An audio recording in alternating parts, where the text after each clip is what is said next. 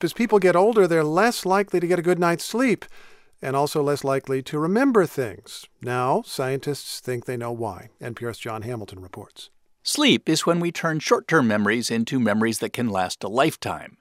But Matt Walker at the University of California, Berkeley says exactly how the sleeping brain does this has been a mystery. What is it about sleep that seems to perform this elegant trick of cementing new facts into the neural architecture of the brain? To find out, Walker and a team of scientists had 20 young adults learn more than 100 pairs of words. And then we put electrodes on their head and we had them sleep. The researchers monitored the rhythmic electrical waves produced by the brain during deep sleep. And then the next morning, we actually performed a memory test to see how many word pairs they remembered.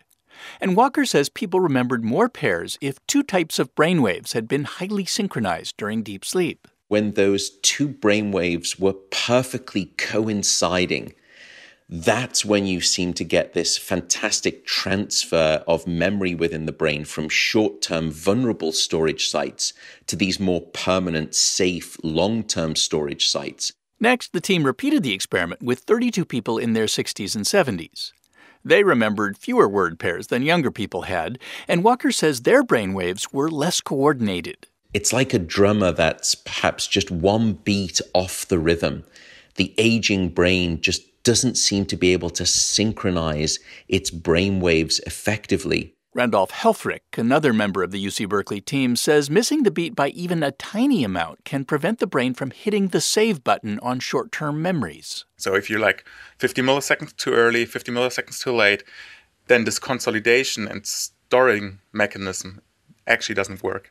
The finding, which appears in the journal Neuron, could lead to a new way of treating memory problems. Matt Walker says that by delivering electrical or magnetic pulses through the scalp at night, it may be possible to resynchronize brainwaves that have lost the beat. What we're going to try and do is act like a metronome, and in doing so, see if we can actually salvage aspects of learning and memory in older adults and those with dementia. Walker says restoring rhythm in the brain also should improve the quality of their sleep. John Hamilton, NPR News.